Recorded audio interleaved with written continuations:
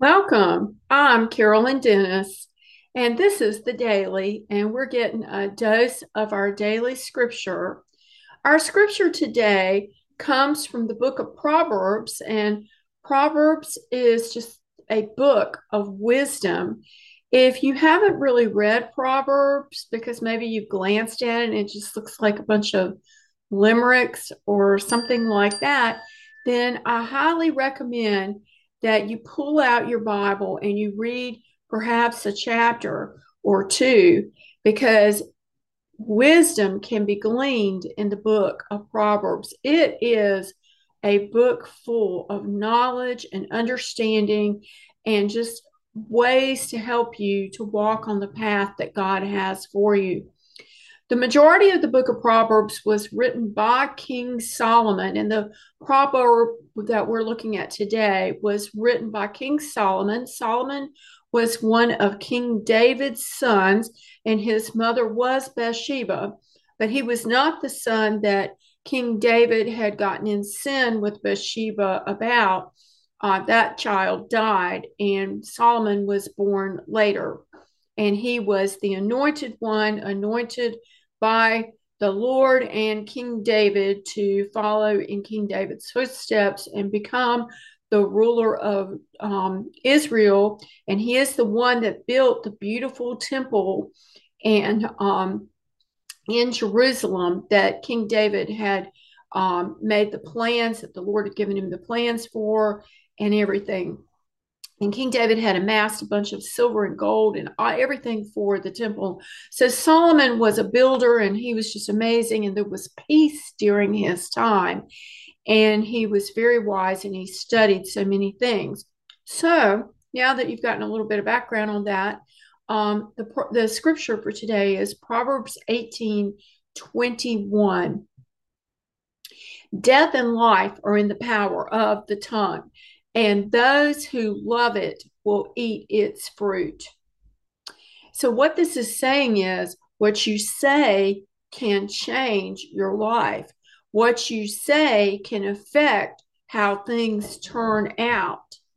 So, I teach criminal justice.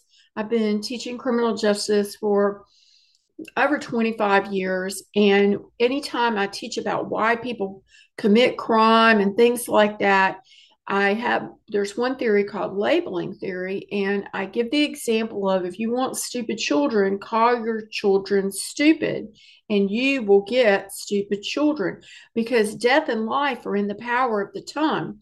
So if you get diagnosed with a sickness or a disease and you start saying, well, this is going to kill me, well, it will.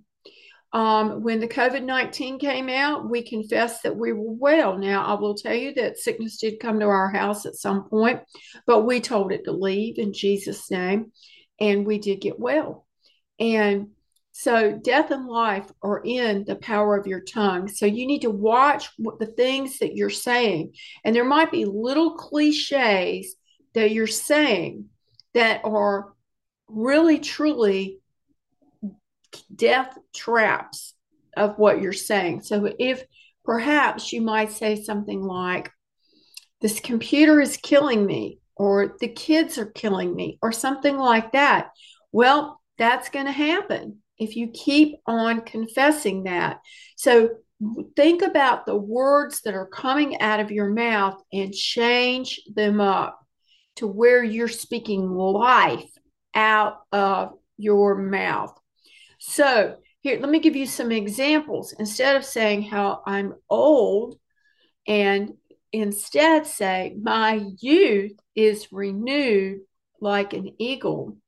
That is scriptural, by the way. And instead of saying, well, they died, my relatives died, so I'm going to die young. Instead, say, I have long life and I am satisfied with it in Jesus' name. Instead of saying something like, I'm never going to be able to get these debts paid, say, I am financially free. Everything I touch prospers, and I am the lender and not the borrower. I owe no man but to love him in Jesus' name. So, this is Carolyn, and this is the Daily, and I look forward to seeing you tomorrow. Shalom.